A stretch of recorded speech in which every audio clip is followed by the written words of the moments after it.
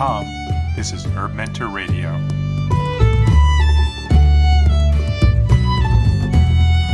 You are listening to HerbMentor Radio on herbmentor.com. I'm Rosalee de la Forêt. My guest today is John Gallagher, who is normally the regular host of HerbMentor Radio. Many of the herbmentor.com members wanted to hear an interview with John for herbmentor.com's 5th anniversary, so it's my pleasure to interview John, and I hope today's interview gives you a glimpse of the man who's already contributed so much to the herbal community. I consider John as my chosen family, and I also highly respect him and the work we do together for LearningHerbs.com. Plus, he's been a mentor to me over the years, and I certainly wouldn't be where I am today without him. John's an herbalist and a licensed 5-element acupuncturist. He's the father of 2 awesome kids and husband to his beautiful, intelligent, and very creative wife, Kimberly. For over 20 years, John worked at the Wilderness Awareness School, where he helped create the Kamana Naturalist Training Program. This home study program is about reconnecting people with nature and has reached tens of thousands of people worldwide. John is also a musician, a theater nerd, and has been a computer geek for most of his life.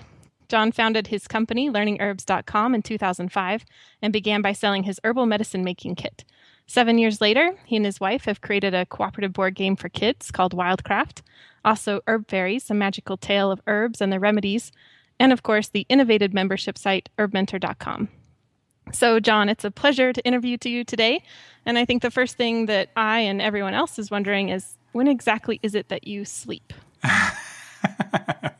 Well, first of all, never let anyone, word of advice to everyone, never let anyone else write your introduction.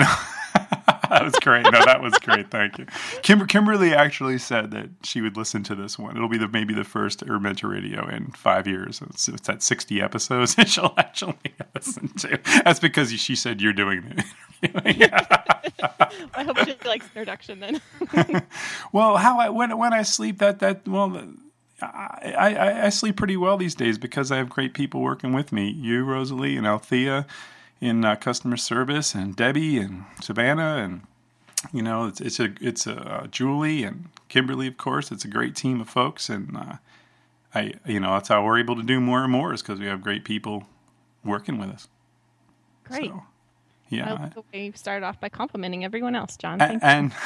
And I have great nerve vines that. Herbal tinctures that I get at every herbal resurgence conference that happens, as well as Mountain Rose herbs. And the last launch we did for Rosemary's Remedies, Aaron and Mountain Rose just sent me this box full of tinctures of nerve vines. I have all kinds of them over there. So that's another way I sleep at night. Well, speaking of herbs, John, people are wondering, what got you interested in herbal medicine? How did you start on that path? Yeah, I think everyone listening can say that the reason why they're interested in herbs, they almost can't quite put their finger on it. It's something kind of mysterious that kind of is in all of us that's interested in learning about plants. And I think it often is a matter of if a person has that opportunity to awaken and nurture that internal thing that draws them to plants. Like for me, when I was early on in the early 90s, started working with John Young. He's a world-renowned tracker and bird language person and knows all this amazing wilderness skills. Well, he also knows a lot about plants. And at the time, they'd all be into tracking and doing all this stuff, building wilderness shelters and fires and stuff. And I was always wanting to learn more about the herbs. So the field guides that I would always get, the plant field guides, and they'd all be looking at the tracks, and I'd be looking at the plants and identifying them over in New Jersey. That's what, and then so I knew I was interested in it. I don't know what to do with that information though, because the way that those Peterson's field guides were arranged in a lot of the books at the time was like, as if this was something Native Americans once did that people didn't actually do, because there weren't a whole lot of books out. So I kind of fast forward a few years, and in came opportunities to actually learn like what to do with these plants, that like ways of using them in my life that were fascinating to me. And I think that it was really awoken in me when I knew I had a child coming, because I knew enough not to trust. I don't want to say trust modern medicine, because there's a lot of great things about them, but it's more just I just knew that whether from childbirth to taking care of a kid and your basic stuff, that there had to be natural ways of doing things that were just better than, taking chemical things or going to the, just subjecting kids to all these tests and this and that I could take care of them naturally and for your basic day-to-day stuff. And that began that investigation. And then it kind of manifested, I happen to be in the Northwest here where we moved to Wilderness Awareness School in 1995, and very lucky to run across some amazing herbal teachers and mentors up this way, which I took classes from in apprenticeships and all kinds of workshops and whatnot. Eagle Song and Sally King from Ravencroft, Karen Sherwood, Earthwalk Northwest, and Aaron Grow, who teaches up North Washington way. Yeah. Nice. And, I know that this is kind of the cliche question to ask herbalists what's their favorite herb, but I kind of like this question. There's a little bit of a twist on it. Is there an herb that you tend to use most often? Is there something, that's just a part of your daily life, or what's in your life? Yeah, I was just thinking, well, my favorite herb is a dandelion, and Sure. and it's in the logo of Learning Herbs, and I just realized, I guess I do use it every day because I do take a nourishing herbal infusion every day, and I have a blend that I use, and it's nettles and dandelions, burdock, and oat straw, and so and these are nourishing herbal infusions that we talk about over on HerbMentor, and you can read more about that there, but the dandelion, made a part of the logo of Learning Herbs, and it just, I've always been drawn to this plant ever since the very beginning, because I think it was one of the very first medicinal plants I learned. It's a good story, actually. So you just never know where your path's going to go. I remember I was working a summer job, it must have been 18, 19, or 20 or something. I don't know. I think I was like 19 or 20. And it was with my friend George, and we were out working in this farm and in New Jersey, and we had to spray the weeds in the driveway. So we were there spraying these weeds, and my friend George says, John, you can eat that. And I was like, what? What do you mean you can eat that? Yeah, it's like one of the highest sources of vitamin A. I'm like, it is? Why are we poisoning this? I remember the first thing. But then I kind of forgot that, and then it kind of but it was the first moment that kind of made a little crack in the sidewalk, if you will, and that's actually how dandelions kind of come up. And the funny thing is that my friend George was in the Wilderness Awareness Club, and when it was started in my high school in 1985 or something like that. And that was pretty amazing because, he was in that club that I eventually worked for that school and was drawn to that, at a later date. But I was like, wow, that made that impact. So when I eventually was, working Wilderness Awareness years later, I think the dandelion was kind of my introductory herb that definitely grew through the crack in my brain. Lots of cracks in my brain. And that's because, I guess I grew up in this upper middle class town in New Jersey, and pretty much everyone in that neighborhood, 2-story suburban houses, all got Chemlon. You see the Chemlon trucks going around, and they'd spray. And I always used to wonder why the Chemlon trucks, why they little flags, they'd say, warning, kids and dogs don't play on the lawn. It'd be like, and I'd go out there and play on the lawn anyway. Okay, that's like little flags aren't going to stop a kid. But then when I became more aware of this stuff when I was older, I realized, wow, all the songbirds, the reptiles that I caught and played with when I was little, the amphibians that were very rich in the woods behind my house, were all gone. And so it was all because people just wanted these perfect looking lawns. And dandelion was kind of like and public enemy number one of that kind of. It still is of Roundup. You see, and it's still on the cover of Roundup and all those, right? Mm-hmm. And so for me, healing the earth and having a healthy earth for the future generations, the dandelion became a very important symbol for that. And then not only that, it's an amazing plant. I could go on and on, but not just from its vitamins and minerals and health properties, but also it's a survivor. It's one of the most advanced plants on the planet. It's gotten itself all over the place. It's a survivor, and it can grow in all conditions, and it adapts itself instantaneously in any situation. So there's many metaphorical things you can use in a dandelion. That's just like the perfect plant.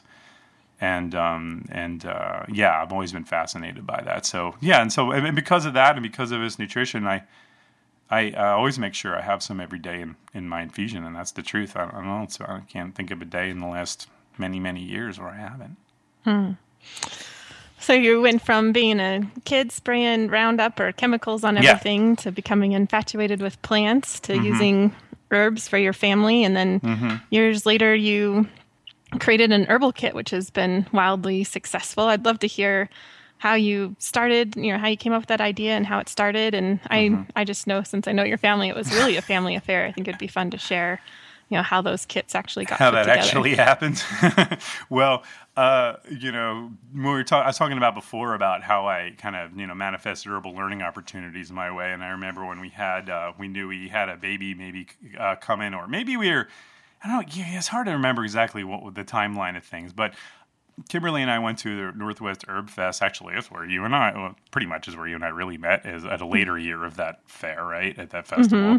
That's right. But in an earlier version of that, I was up there and I was looking for a kit that would just give me everything I needed to learn. I was just like, I don't know what I'm doing. I don't know what to buy. I don't know, I don't want to do this, but I don't.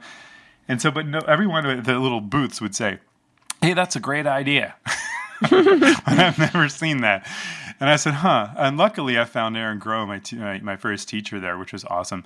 But I guess somewhere that kit stuck in the back of my mind. And then years later, when I had taken herbal apprenticeships and I had been teaching at Wilderness Awareness School's residential part, it's like their college program, now called the Inake School, I think. And I was teaching their herbal program, so I had years under my belt of actually communicating this information to other people. Now, the other thing people may not realize about me is that I had 15 years experience in distance learning. I mean, I created the Kamana program, and that had thousands of people and worldwide. I developed systems and worked with people every week on the phone, and responses writing and all kinds of stuff, and putting together home study. And so I got really good at that kind of stuff. And my tech skills too, as a result of working at Wilderness Awareness School, because that's kind of what I did there. Their marketing and their tech stuff and all that sort of thing. I mean, I was just kind of blessed with those skills, and I had such a passion for what Wilderness Awareness School and that whole mission and everything that that it was a way I could help. I mean, I think we all have skills, and then if there's a cause that we love, if there's a way to help, it's great. It's a great thing, So I was able to do that with Wilderness Awareness School. So I had all those skills and knew about distance learning. Had been teaching about herbs. I've been using them for maybe at that point, I don't know, 5-6 years with my family, and then it hit me one day. I was just like, I could, I might be able to put something together for herbs with these skills, and I knew that. The books are a block for people. Like some people buy the book and then not feel a confidence in order to,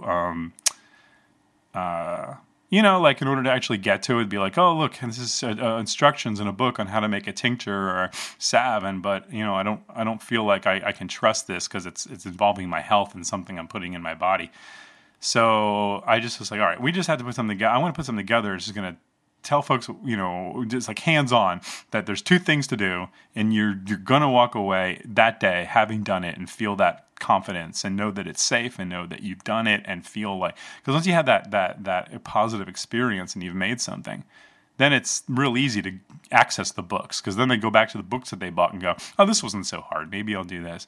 So then, I put that together, put the website together, and then it became a family affair when we were living in a little tiny one-bedroom apartment, and Haley was just born, and I remember going. I mean, it's a funny story. I didn't have any money. We were on it's a lot for me to mention, but we were definitely on public assistance at the time, food stamps and food bank and that kind of stuff, and living in a little one-bedroom apartment. And part of that was because I was going to acupuncture school, working at a nonprofit, and I really kind of needed that help. And so I just kind of put it on my credit card. My dad helped a little bit with a small loan, and I bought all the supplies for the kit. And we were in this tiny postage stamp one-bedroom apartment with the two kids and everything. And we would maybe buy supplies for 50 kits at a time, and we'd store them all under the table. So we'd be eating dinner at night, and all the kit supplies for the entire business were under the kitchen table of this little apartment. We had no closets, we had no space or anything. So we put them in the corners, anything we could do. And so, we get the baby, we get Haley to sleep, we get Rowan to sleep or whatever. at night we would, when it was kit night, Kimberly and I would kind of set it all up in the little living room there and make a little assembly line and package all the original kits. So it was a family affair from the time in January 1st, 2005 that we opened the door. So yeah, that's how it started as a family affair anyway. Yeah, I remember about the time I met you, Rowan was also participating. I can't remember, maybe he was opening up the jars, or he had all these simple little tasks that he was a part of too. Screwing the lids on the jars. That's correct. Yeah. Yeah, that's great, John. It's really interesting just to hear that story, because it's it's easy, I think, for people to look at your success now and be overwhelmed by it, in some sense. But you started out with very humble beginnings. You just had an idea. I didn't even own a computer, or I couldn't even afford internet access. I actually borrowed a computer from Wilderness Source, one of the laptops, an old laptop somebody donated. I'd go get it at night. I'd drive down. The kids were asleep, and I would drive down at 8 or 9 at night. I'd pick up the laptop out of the office. I'd kind of sneak it out of the office. and then I drive a little further down the street to the, actually at the time, the office was in town. So then I would go and then I would kind of sit outside my car, outside the library. It had Wi-Fi. It was the earliest days of Wi-Fi, and I just adopted it, and so I was able to borrow their internet access. Yeah. So, you got to do what it takes, Yeah, you absolutely did too. Driven is one word I would definitely use. I've always had a you. job. Ever since I was 9 years old, I worked. So that's the kits. And likewise, someone had asked on the forums, people had some questions for you, and someone had asked about the Wildcraft game and how, that was created. Oh, yeah. Kimberly was taking these classes in Seattle in maybe 2 dates a week or something. So it was I think, trying to track here exactly if that was before. I think she was pregnant with Haley at the time, I think, or something like that. Haley definitely wasn't around yet. So we would play board games. It was 4 or something, and those environmental kind of eco hippie cooperative games that are out there. Mm-hmm. Yeah, the boring ones. Yeah, the boring ones. He never wanted to play those. He kept going to Shoots and Letters. He kept bringing out Candyland and Shoots and Letters, and I kind of immediately had that idea, what if we combine the two, have a kind of a fun eco plant game, and along with with the kind of fun parts of the Shoots and Letters and stuff, and so I had that game, and it's funny. The day I had it, I immediately came up with that idea and the name Wildcraft, almost immediately. And so Rowan and I took some crayons, and you can see a picture. Where is it? It's somewhere online. I have a picture of the original Wildcraft board. I used to have it on the anyway. So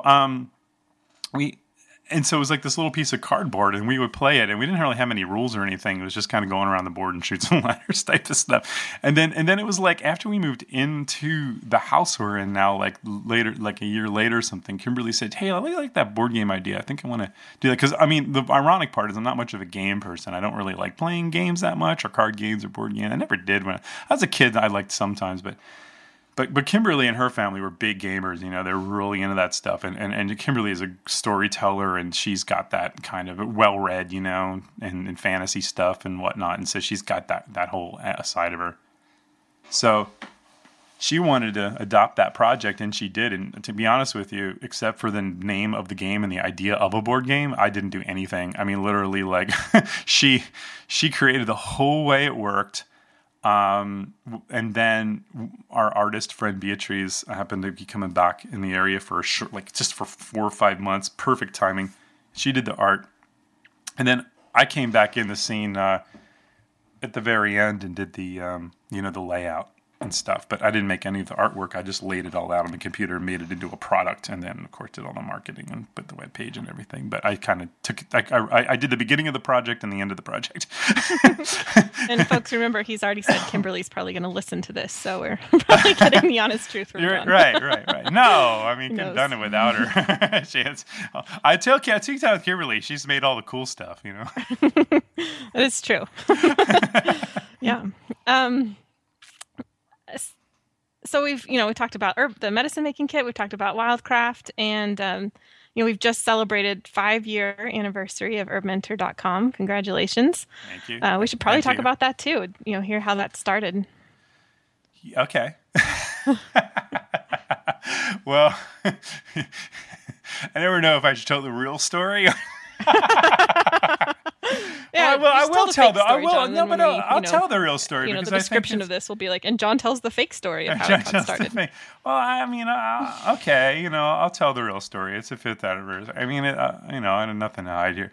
Well, I mean, people remember me just saying, it was a pretty tough. We had a pretty tough go of it early on. A lot of people do, and my dad, but I've never want to ask my dad for any help or money or anything, But I just, but at some point, my dad, helped us get this house that we're in, and he's mostly paying the mortgage for a couple of years too.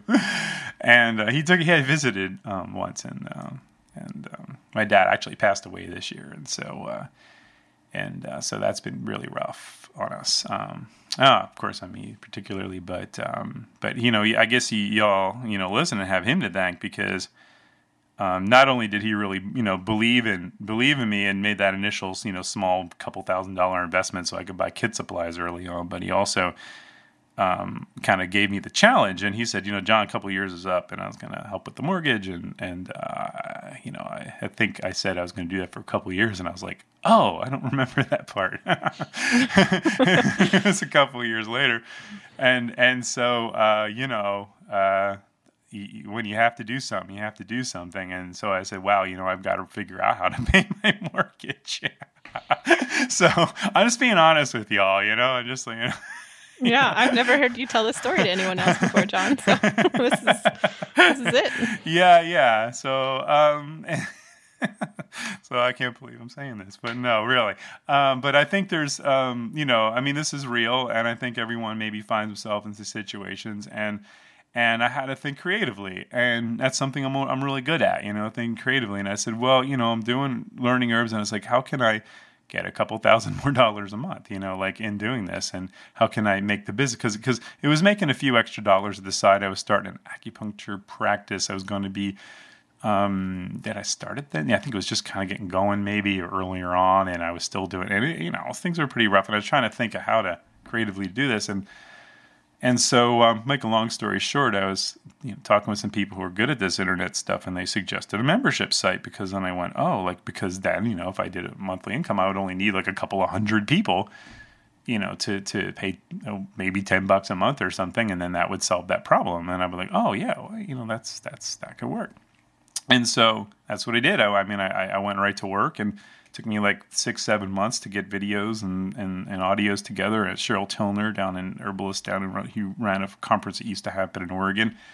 I said I could come down there and videotape a few things. That's where I met Heather, the village herbalist, and a lot of things came together. Susan Weed was the featured person there and allowed me to videotape her for it.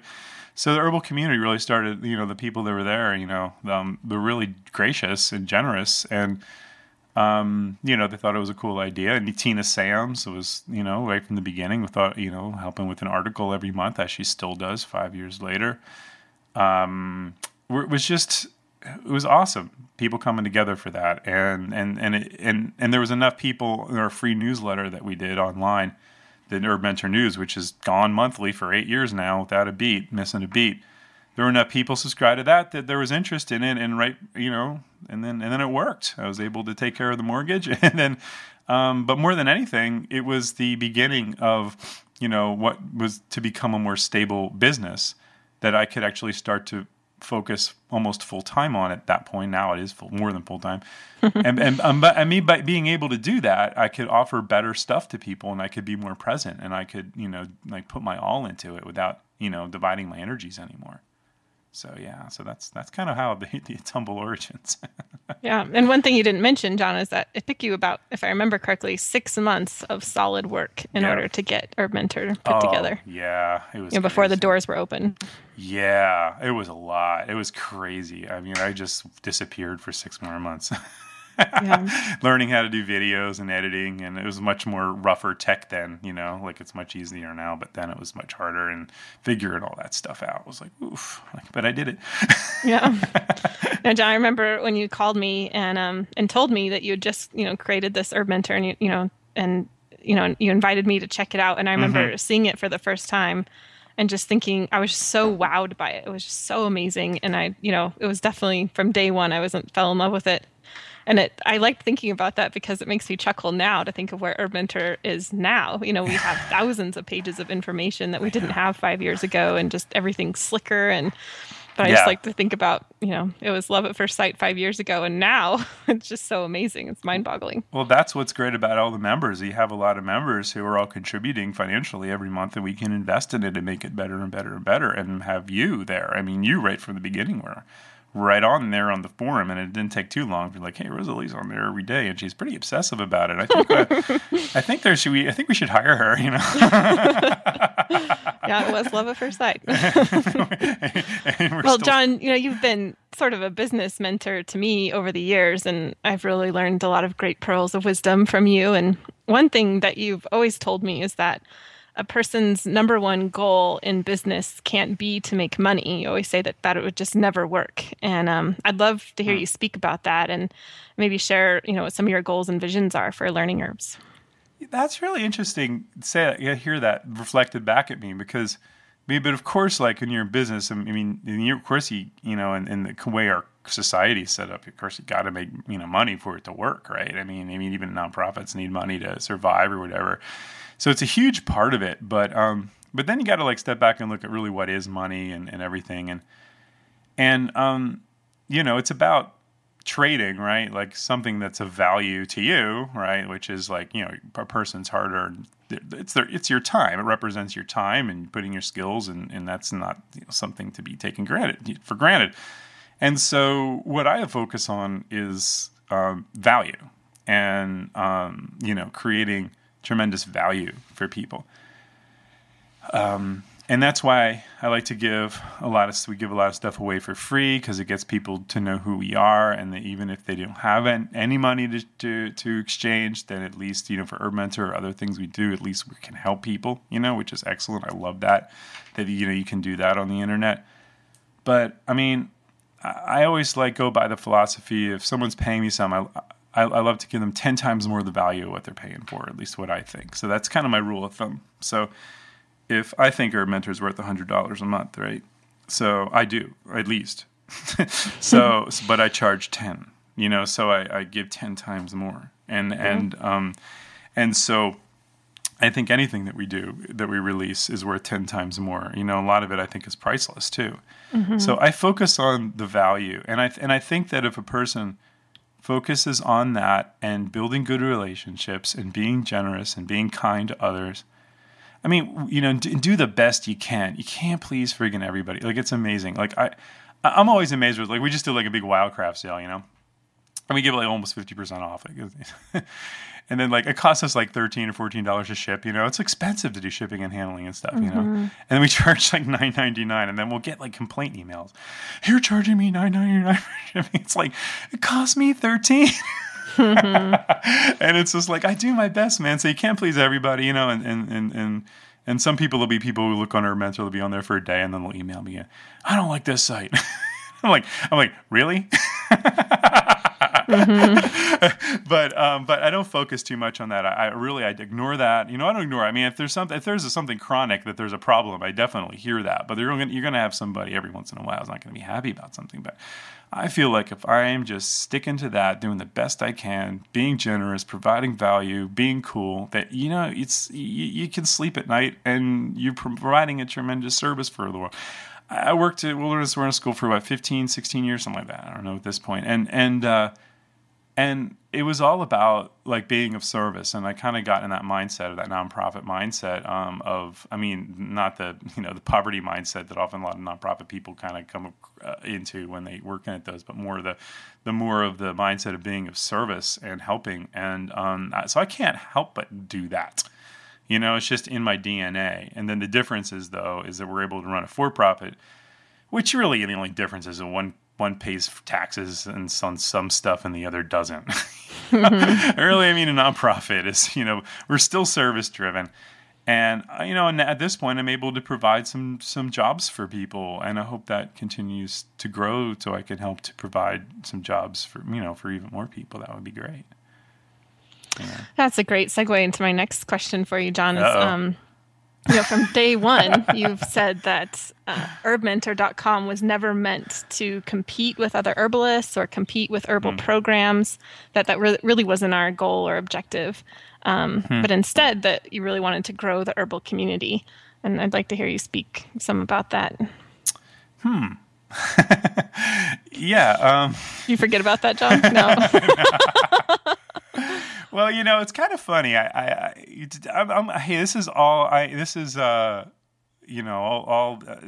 is John's secret confessions. This email. This podcast. This email. And my confession probably here is that I just kind of do stuff the way I feel it should be done, and I just kind of intuitively do stuff, and then I often will do it, and then I look back and go, "Oh, that was smart."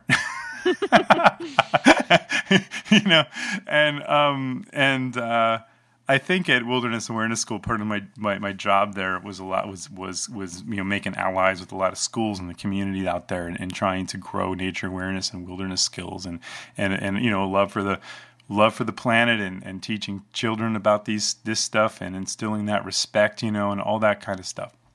And so that was kind of in me. And so, and the other thing is, maybe the reason I never really like games too much is I don't have like a competitive bone in my body. Like if I'm playing basketball with someone and I'm winning, I'll just rig the game so they win, so they feel better. If that's if they're competitive people, because I could care less, about that kind of stuff. I'm just like, it's just not important to me. So I think in doing this, I kind of intuitively came to the point where, like, I want people to really experience, about a lot of, to learn about a lot of different herbalists and schools and things that are out there. I started this podcast, HerbMentor Radio, probably doing over 60 more episodes. And so people could get to know who's out there and learn from all these great mentors that are out there. And I just think by just, spreading more information about what's out there, then people can kind of connect with those who they most ally with or most resonate with, they can learn from. And I think the Learning Herbs kind of slowly, working with herbalists and a lot of people don't know this too. Like when herbalists, like might have a lot of books on your shelf, but people don't make a lot of money. You don't make much of a living from books. They make maybe some money when they go out teaching or run classes and things like that. So then I do these, ones like Rosemary's Remedies and one with Kiva, one with KP Khalsa, and coming up with Seven Song. And I try to say, how can we do a publishing model that kind of helps herbalists more? Definitely more than books do. Like they can help. Of course, I wish I could do that for everybody, but I can't. I'm only one. It's like we're a small company. So there's that. Want to help, and also sponsoring more of these conferences and festivals, herbal festivals out there, and helping folks that are in herbal apprenticeships and things like that, maybe by giving HerbMentor memberships, things like that. Like anything we can do to kind of reach out and help, and it just brings people more together and brings us because if people have a vision of having an herbalist on every street corner, like they probably do in Eugene, Oregon, or some places in Vermont, then we all have to learn this information, and we have to teach it to others and inspire others. And the only way to do that is by connecting people up with as many people as possible. Because while I live in a place where there might be some teachers and some, not everyone does. I learned that in Kamana, that most people are kind of out there on their own. Not even their family understands this stuff or what they're doing, and maybe think they're weird. So and so being there for them too. So in HerbMentor, it's when I called HerbMentor, it's people would be like, well, I'm not getting any direct mentoring. It's like, well, it's not about a one-on-one mentoring. It's about community mentoring. It's about getting some mentoring from some of the HerbMentor Radio guests or people that might teach the courses. It's about and people mentoring each other. But I said from the beginning too, it's about the plants mentoring us too, because that's when we learn, when we work directly with the plants, because it's a thing between you and the plants. And I know I'm going all over the place here, but that's kind of what it is. It is very messy and all over the place. Like I can't quite put my finger on it. I've been all over the place, and I just kind of do what I do. I just wake up in the morning and I do what I do with the best intention that I have, and I look at what I have to do that day. I look at what opportunities there are. I mean, I'm very blessed that I have so many opportunities, more than I can possibly handle, and ideas more than so much. Many ideas and opportunities that I have to kind of be unfortunately more and more discerning, and focus on the ones I think are going to make maybe the biggest impact on people. Because and unfortunately, like it even takes me away from the forum. Like I used to be on the HerbMentor forum a lot, and thank goodness you're there, Rosalee, on there. And I feel really bad that I can't check in on it every day and participate as an herbalist on there. I'd love to. You got to understand that. It's just that this thing's come. I had to make that decision. It's like, do I, keep learning more and more and more about herbs and then just answering questions and stuff, just as, to people who join HerbMentor, or do I look at, the greater picture out there and use the skills that I have and the gifts that I have and these talents that I've been given to make the biggest impact that I can. And so then I kind of want out. So, here we are working on herb fairies. Here we are working on, which I hope is in the future, a big thing for kids. And like working with Rosemary Gladstar and with Seven Song coming up and other folks that, down the pike. And so I'm so happy to be able to do that. So it's never perfect though, like I said, it's real messy, but I do the best I can. But it all really does come back to what you were just started the question with, Rosalee, is that I guess what it does is that the effect of all of this has been, bringing folks together and not trying to create dividing lines. I kind of learned that early on, I guess from John Young, at Wilderness Awareness School. He was a really good mentor and all that. He's really good at bringing people together and not, having that kind of cutthroat competitive thing, that realize that it really is about the vision, and it's not about us as individuals, and so I make a lot of quote unquote business decisions that any other business owner would be completely counterintuitive. Like all the time, from the amount I'll pay someone to the amount I'll, what I'll do for different people or how I'll set things up, or there's so many examples I could give, but that just don't seem to make sense. But I'll do them anyway, because that's the kind of person I am. I don't care. Like I'm going to do what I think, how I think it should be done. I mean, that's why I'm unemployable. I mean, Wilderness Awareness School, I had to leave there when it became a more bureaucratic nonprofit. I'm glad that it is, because that means it matured. But I was there because it was the Wild West. I like starting things. I like moving things and shifting things and changing things depending on what needs to be done. And I'm usually right, I think, my intuitions. I kind of got more bold in that after reading Steve Jobs' biography. But the difference is that you don't have to be a jerk like Steve Jobs. You can be really cool. You can be really cool and be a visionary and do cool stuff and be counterintuitive. And so I learned a lot of that kind of skills from John Young. Has always kind of been like that too. And it seems to work. Like when I do that stuff, it always seems to. The more I put myself out there, in a good way, the more it seems to come back and many fold over, and it doesn't really work against me. I don't know. I don't do the right thing all the time, but I do my best. Mm-hmm. Absolutely. I was kind of meandering. Sorry about John, that. Just listening to this. Well, we have no time limits. We have no time limits here. It's our show. What was that? I said, but we have no time limits here. It's our show. I can ramble on as long as Oh, yeah, absolutely. If you're bored, just turn it off. I don't care. So you've gone from assembling herbal kits in your living room after the kids have gone asleep and stashing them in every little corner you can find them to... in my humble opinion, being one of the most successful and innovative companies out there in the herbal world. And I'm wondering if you can share, you've kind of shared some of this already, but I'm just going to ask you point blank, if you could name maybe 3 main pillars of, what has made you so successful. And I'm just going to say up front, no pressure to mention me, John. It's fine. Yeah, well, Rosalee's the first one. And she's buttering me out. Do you want a Christmas bonus or something? No.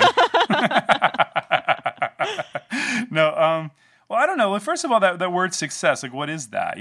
Like, what does that mean? It's like, okay, paying the bills, or does it mean like, we're getting the information out there? People are like, I know that's what you mean, and so yeah, we're paying, the company's paying its bills. That's great, but the success is for me is when I and I read them, like when people leave a feedback after they buy a kit or a game, or people leave a, what do you call it, the little guest book we have when people can leave comments. I read all those, and I have to always keep my pulse on it. And even though I have out there, I do customer service and this and that, I really do my best to keep my pulse on things. Even I'm not just saying that because I'm an acupuncturist.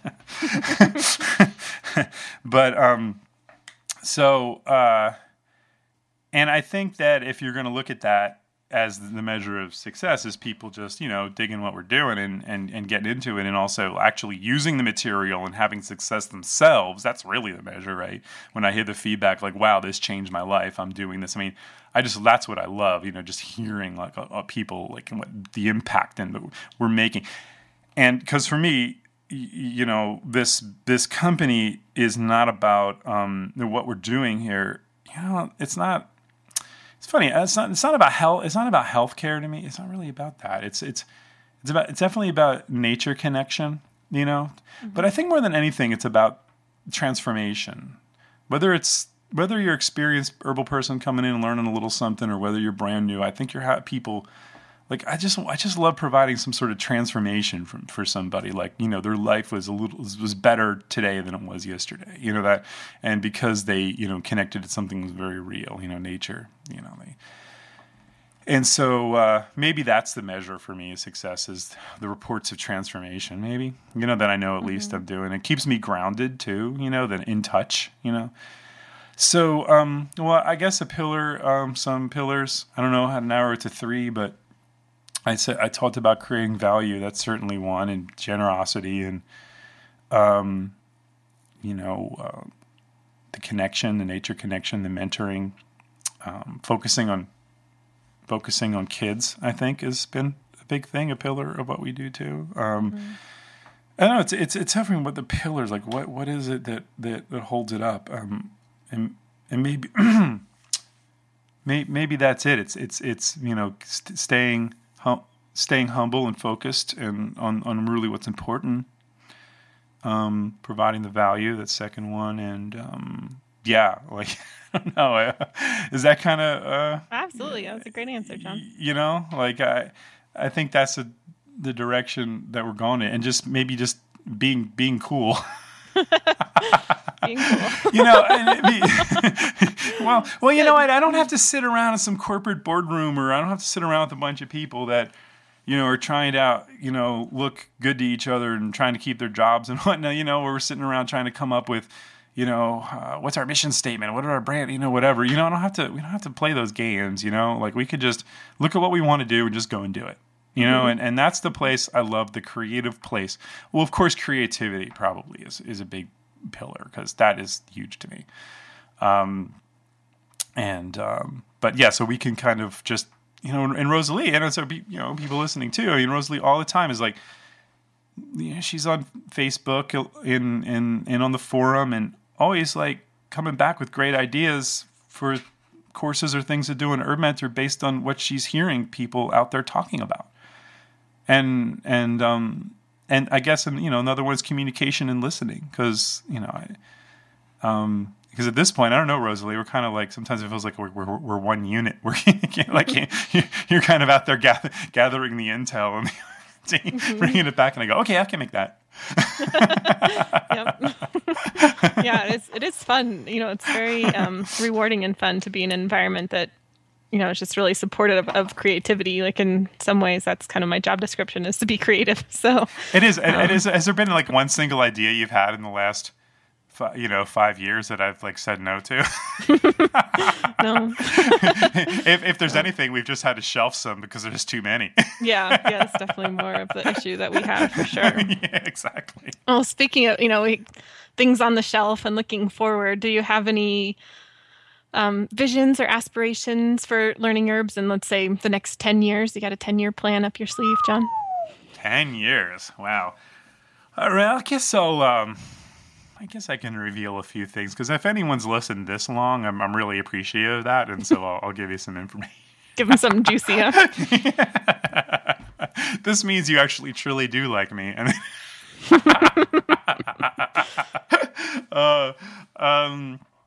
Well, I know that if it was 10 years from now, what would things be looking like, and what had just happened in those last years? Without a doubt, HerbMentor will still be, there and thriving. That HerbMentor is kind of ground zero for me. That's like the most important thing. No matter what else we're doing, we always make sure that HerbMentor is always taken care of. I don't think, even when Rosalee, when we move this site to a new platform, I mean, I'm telling you, I'm a tech geek and I'm into this stuff, and I've seen membership sites.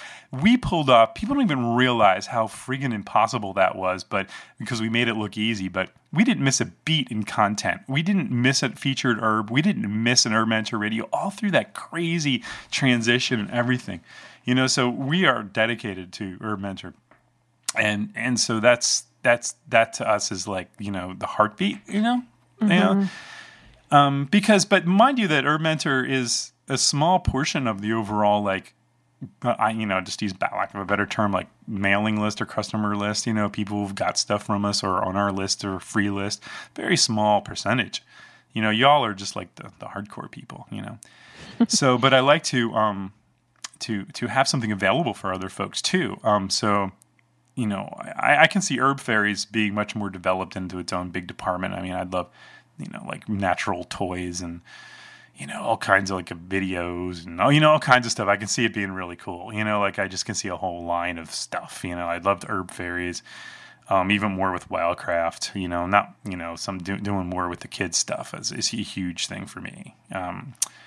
And more of those great courses that we come out with. I'd just love keep producing those, low costs, like topic focused things. I have a good time putting those together. I probably have 50 years worth of project ideas. But let's see. We'll have Herb First Aid with 7 Song. I'll tell you that's coming out in February, sorry. And Rosalee's working on something cool to get out there.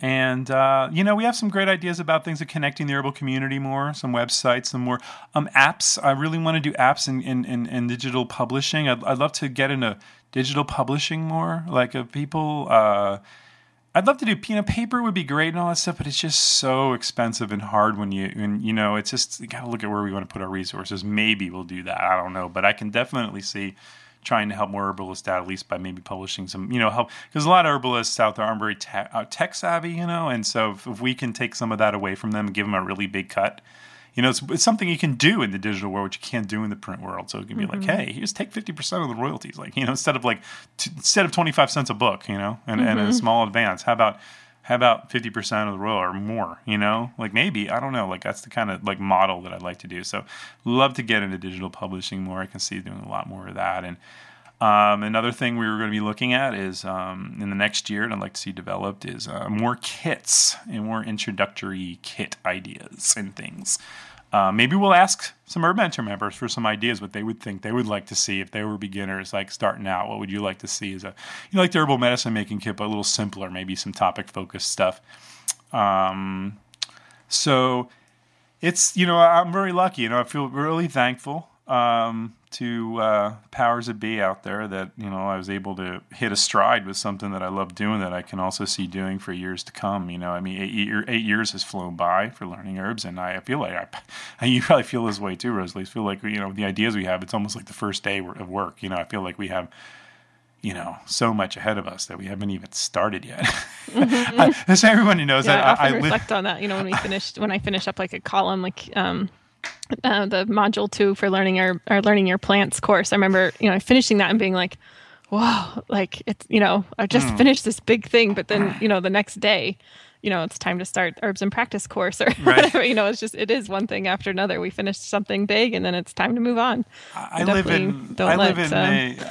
you do. Exactly. I think you do as hell, but I live in a perpetual state of feeling like I'm just getting started. Like I never feel like I've accomplished anything. Because it's like, oh yeah, we got to do this now, We got to move on to this. And it's, yeah. Yeah, but looking behind you, John, I mean, I'll just say it for you. You have accomplished so much in the past 8 years. It's really, it's kind of one of those things when I sit down to think about it, it's pretty amazing. Thank you. It's true. It is, if I stop and look at it. And I guess the thing the biggest reflection I had this year about that, and the thing that's meant most to me in my life, I think, was, not many people have the opportunity to be at the deathbed of their parents, or have the opportunity to say the things you always wanted to say. Like I have a friend whose dad died suddenly, Mm-hmm. and you often don't say the things that you want to say, and so if your parents are still alive or they're getting up there in years, please have this conversation with them. But I was really lucky. And I was in the hospital. It was February last year, and I was there in the hospital, the cancer hospital. And he still had a couple of weeks. He hung on there, but it was literally the day that they kind of upped his morphine, where he wouldn't really be comprehensive. You wouldn't really he wouldn't be very comprehensive. Like understandable after that. But he had a lucid moment. I spent like the week staying over in the hospital that week and, helping him out and moving him around and all that kind of stuff. And I was about to go and, and he said, sincerely, he just loved like of how proud he was of me, like that he saw it, he saw what we'd done, because I'd always tell him, I always give him updates. And that way really meant more than anything to have that moment, where that last moment of him with him, I kind of consider his last day, even though he didn't physically die for a couple of weeks later. But, I kind of felt like that was his last day. And when he said those things, like, he hadn't, he sometimes would allude to it, but he just really said it fully and everything. Like it couldn't have meant more. And that's when it meant the most to me, And I was like, wow, that's awesome. So that's what I carry with me, that I carry his memory when I do my work too, because, he was, and my mom were very supportive. Like I never had the parents that were just like, John, you can't do that. You can't do that. Or what are you doing with your life? What are you going to do? Why don't you go get a real job kind of a thing? When I worked all those years at Wilderness Awareness School, you always supportive. They're always supportive. They always just, and I'm very lucky for that. I know not everyone has that opportunity. So, it's taught me a lot how to parent my kids too, Mm-hmm. Yeah, that's really a beautiful thing. Like you said, you've always done kind of alternative things, and most people in our society aren't really accepting of herbalism and being infatuated with the plants. So it's really beautiful thing that he could see through that and just see the bigger picture of what you're doing and how successful you were in reaching people. Because he's an old school Catholic from a blue collar town, even though he was a white collar worker, but he could have come from that background, and he's a very conservative Republican type of person. And I'm not getting political here, but I'm just painting a little bit of a picture that for him to kind of see through all that and see the value in it. And also, that was really cool. He's definitely a very open-minded person and could see that. That was pretty rare, Mm-hmm. So, yeah. Yeah, John, I know you've had some really powerful mentors and really inspirational people in your life, from your dad to John Young, who you've mentioned, to Yngwie, even Bruce Springsteen, who I know you really like. And I was hoping you'd maybe just choose one of those and tell us a little about your relationship with them and maybe how they've influenced your life. Sure. Might be more than one, though. I don't know. Yeah. We've covered your dad. Well, actually, let's talk about Bruce. Bruce. Because I love talking about Bruce. Which is interesting, when you kind of look back and you look at your influences and stuff, and who were your mentors and who were the people to influence. And I have kids and looking at Haley, who's 8. I mean, when I was 8, it was the first time I heard Bruce Springsteen, blasting out of my brother's room, and I'll never forget the song, the song Promised Land was kind of 1978. It's coming out of out of his room, and I just had hear it over and over. I would go in there and make my brother play the record over and over because he wouldn't let me touch the stereo. And here's the real ironic thing is that now, right at the time when he made that album, and at that time, he lived literally in the same neighborhood as John Young. No way. So John Young is like this little kid. John Young tells this origin story about him and his mentor Tom Brown Jr. and in the neighborhood he grew up in. So you have this neighborhood in New Jersey where there's like Tom Brown Jr., right, and mentoring John Young as a teen, like kind of the later years of him being mentored, like by Tom, and Bruce writing one of his most important albums in the next neighborhood over. Because John's dog used to run over to Bruce's dog all the time, so we track him over to Bruce's house and stuff. It's wow. But all this has happened in 5 miles from my house, and I didn't even know it. But he has a real positive energy in his music and a real soul and a creativity that doesn't end. Like I think for that album and Darkness at the Edge of Town, he made like 80 or 90 songs for it and had to choose 8 or 9 or something for the album. And so that was the kind of, person that was my hero growing up, like I was definitely into baseball and the New York Yankees too. I think in 1978, my dad took me to the World Series, went to one of those games. But at the same time, I was way into music because of my brother, and so he was a person who was a hero, a mentor, and I knew so much about him because he was a local. When he was writing this famous Born in the USA album, he just lived a mile from my house. He lived, I used to see him sometimes driving back and buying his truck, and house he lives in now is like half a mile from the house I grew up in. So he was a real local. So to me, I didn't understand that this was like this international rock star person or whatever. He was just this guy in the town.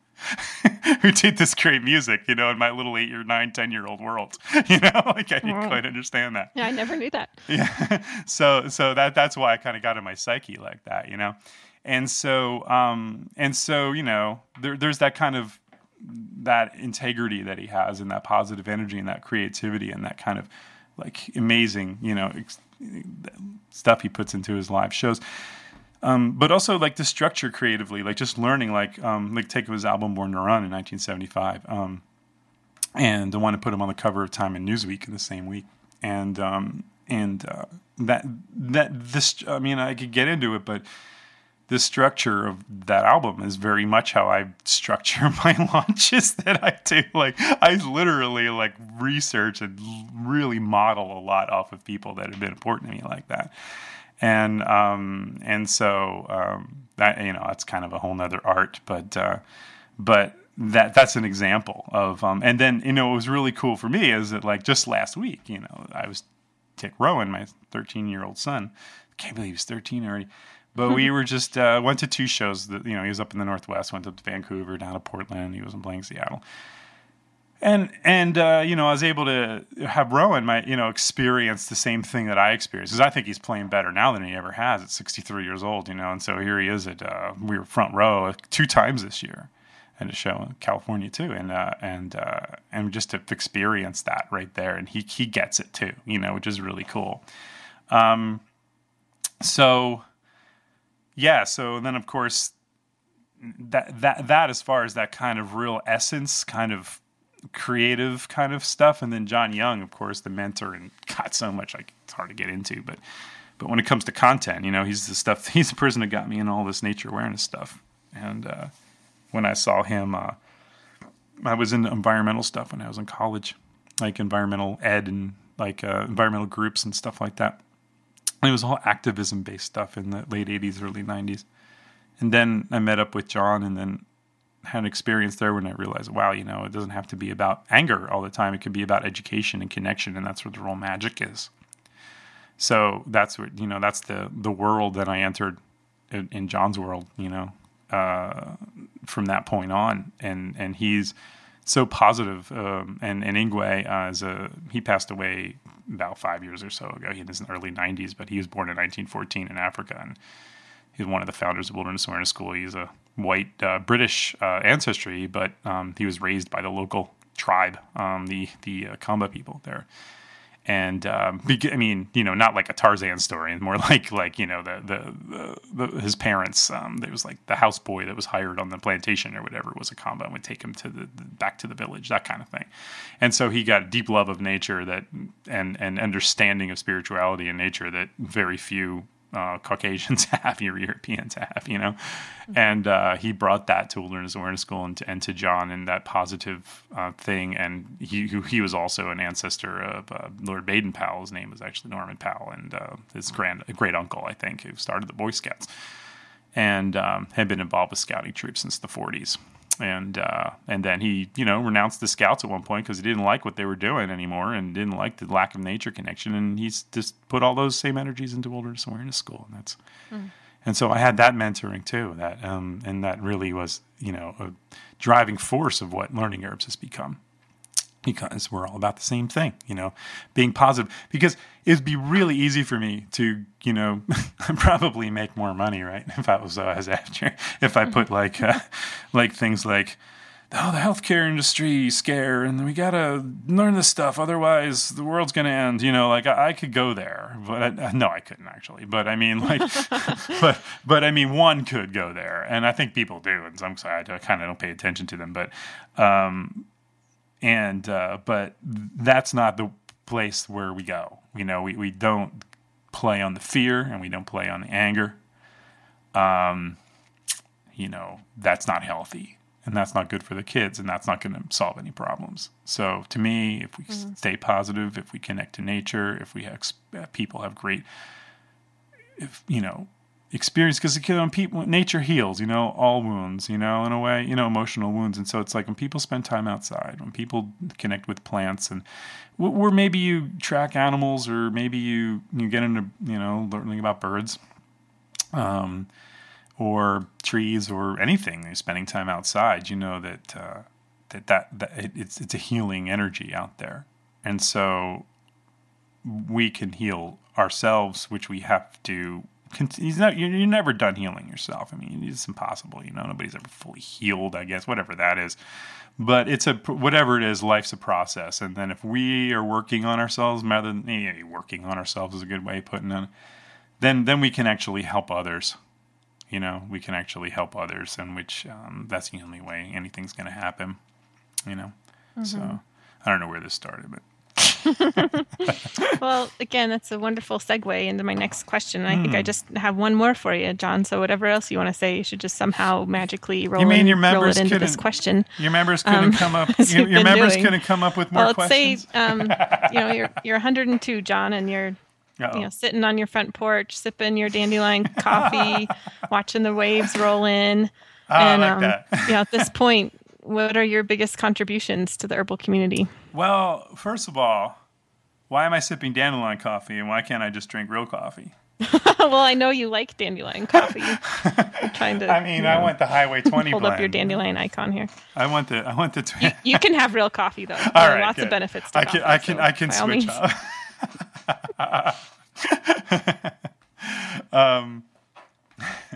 Let's see. Didn't I ask you some good questions on there? I think I asked you where I left my car keys. Where did I leave my car keys? Yeah, you also asked why it's more fun to watch the Seahawks than the Sounders. No. I said Sounders. I think you were confused. Two Washingtonians going at it. Let's see. Yeah, no longer New Jersey. I gave up my New Jersey citizenship in 1995. Let's see. It's funny that we're herbal community. I'm always going to ask me a question, and I'm going to be like, well, let's define our terms here.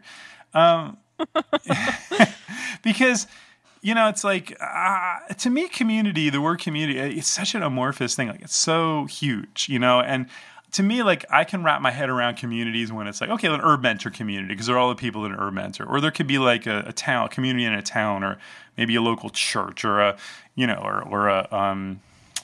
school, or something that's like, I can wrap my head around, where I can see that there's members or people, a defined thing in this community. But it's like, herbal community is something I think it can mean a lot of things to a lot of different people. Like some people, like if you're on Facebook talking about herbs, and that's the herbal community. Or if you go to one of the big conferences, AHG or IHS or some of those, you might look around that and go, hey, that's the herbal community. And sometimes I think that kind of thing can kind of create a dividing line between people, like in us, and they're like, hey, how can I be part of the herbal community? Like kind of a thing, So I like to think of the herbal community as everybody, because I think we all use plants. Every person, even the people that aren't aware of it, like, your neighbor is, they're using plant, they wouldn't be eating if they didn't, right?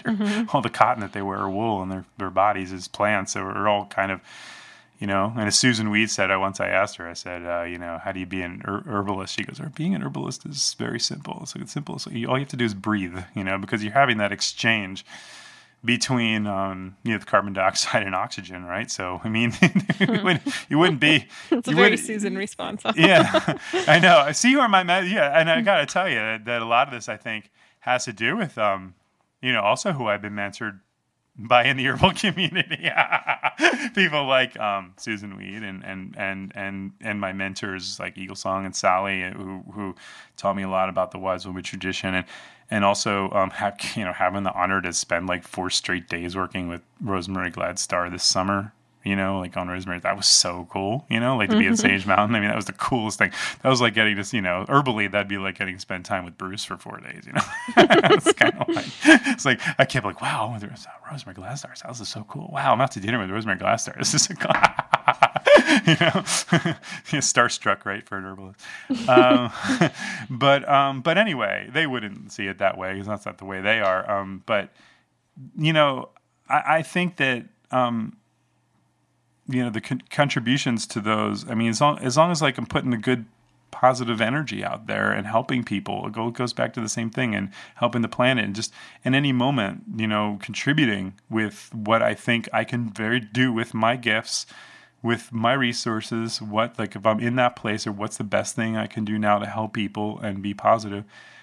For everyone who to me is the herbal community, then I'm doing my job, and I'm doing a good thing. So that would be my contribution, the contribution of just having done my best to create great experiences for people to learn and be inspired and transform. And I don't think you'd get much of a different response from, Rosemary, Susan, if you asked them to, I don't, because I think they might see the herbal community as something larger than what,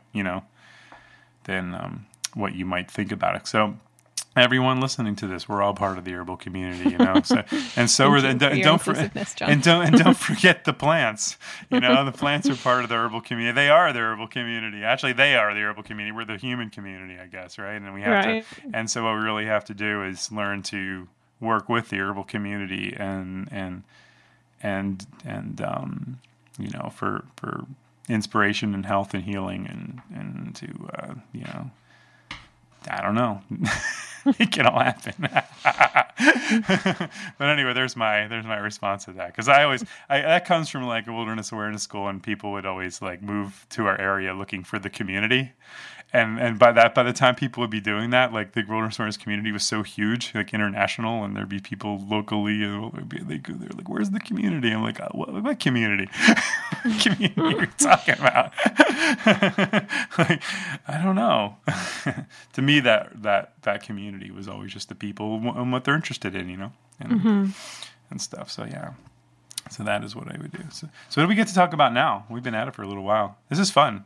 Yeah, this is fun. I was thinking about wrapping it up. Do you have? Do you want to talk about the Seahawks or anything? Or?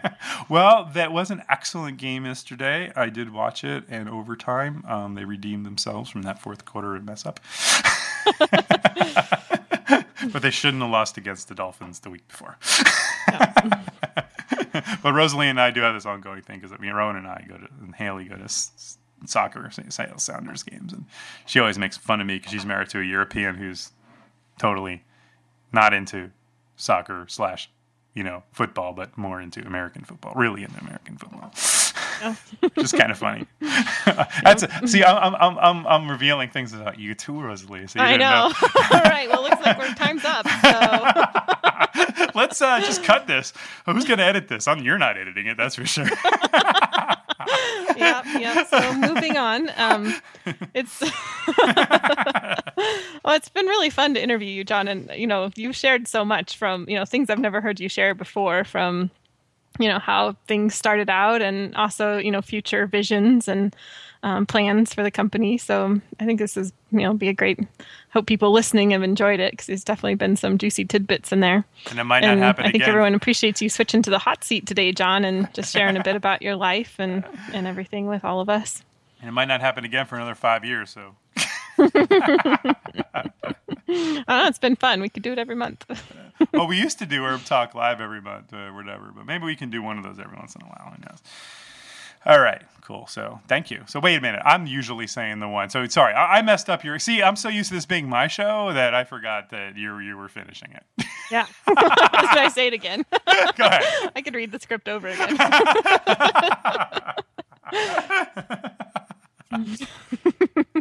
Anyway, okay. We should go. So at this point, then you say goodbye again or something. Yeah. Well, folks, that's all the time we have for today. Thanks for listening. Visit LearningHerbs.com for free ebooks, courses, and monthly lessons. You'll also find the Herbal Medicine Making Kit and Wildcraft, an herbal adventure game. HerbMentor Radio is produced for HerbMentor.com, our community mentoring site. HerbMentor Radio is copyright LearningHerbs.com LLC, all rights reserved. Thanks so much for listening. We really appreciate it.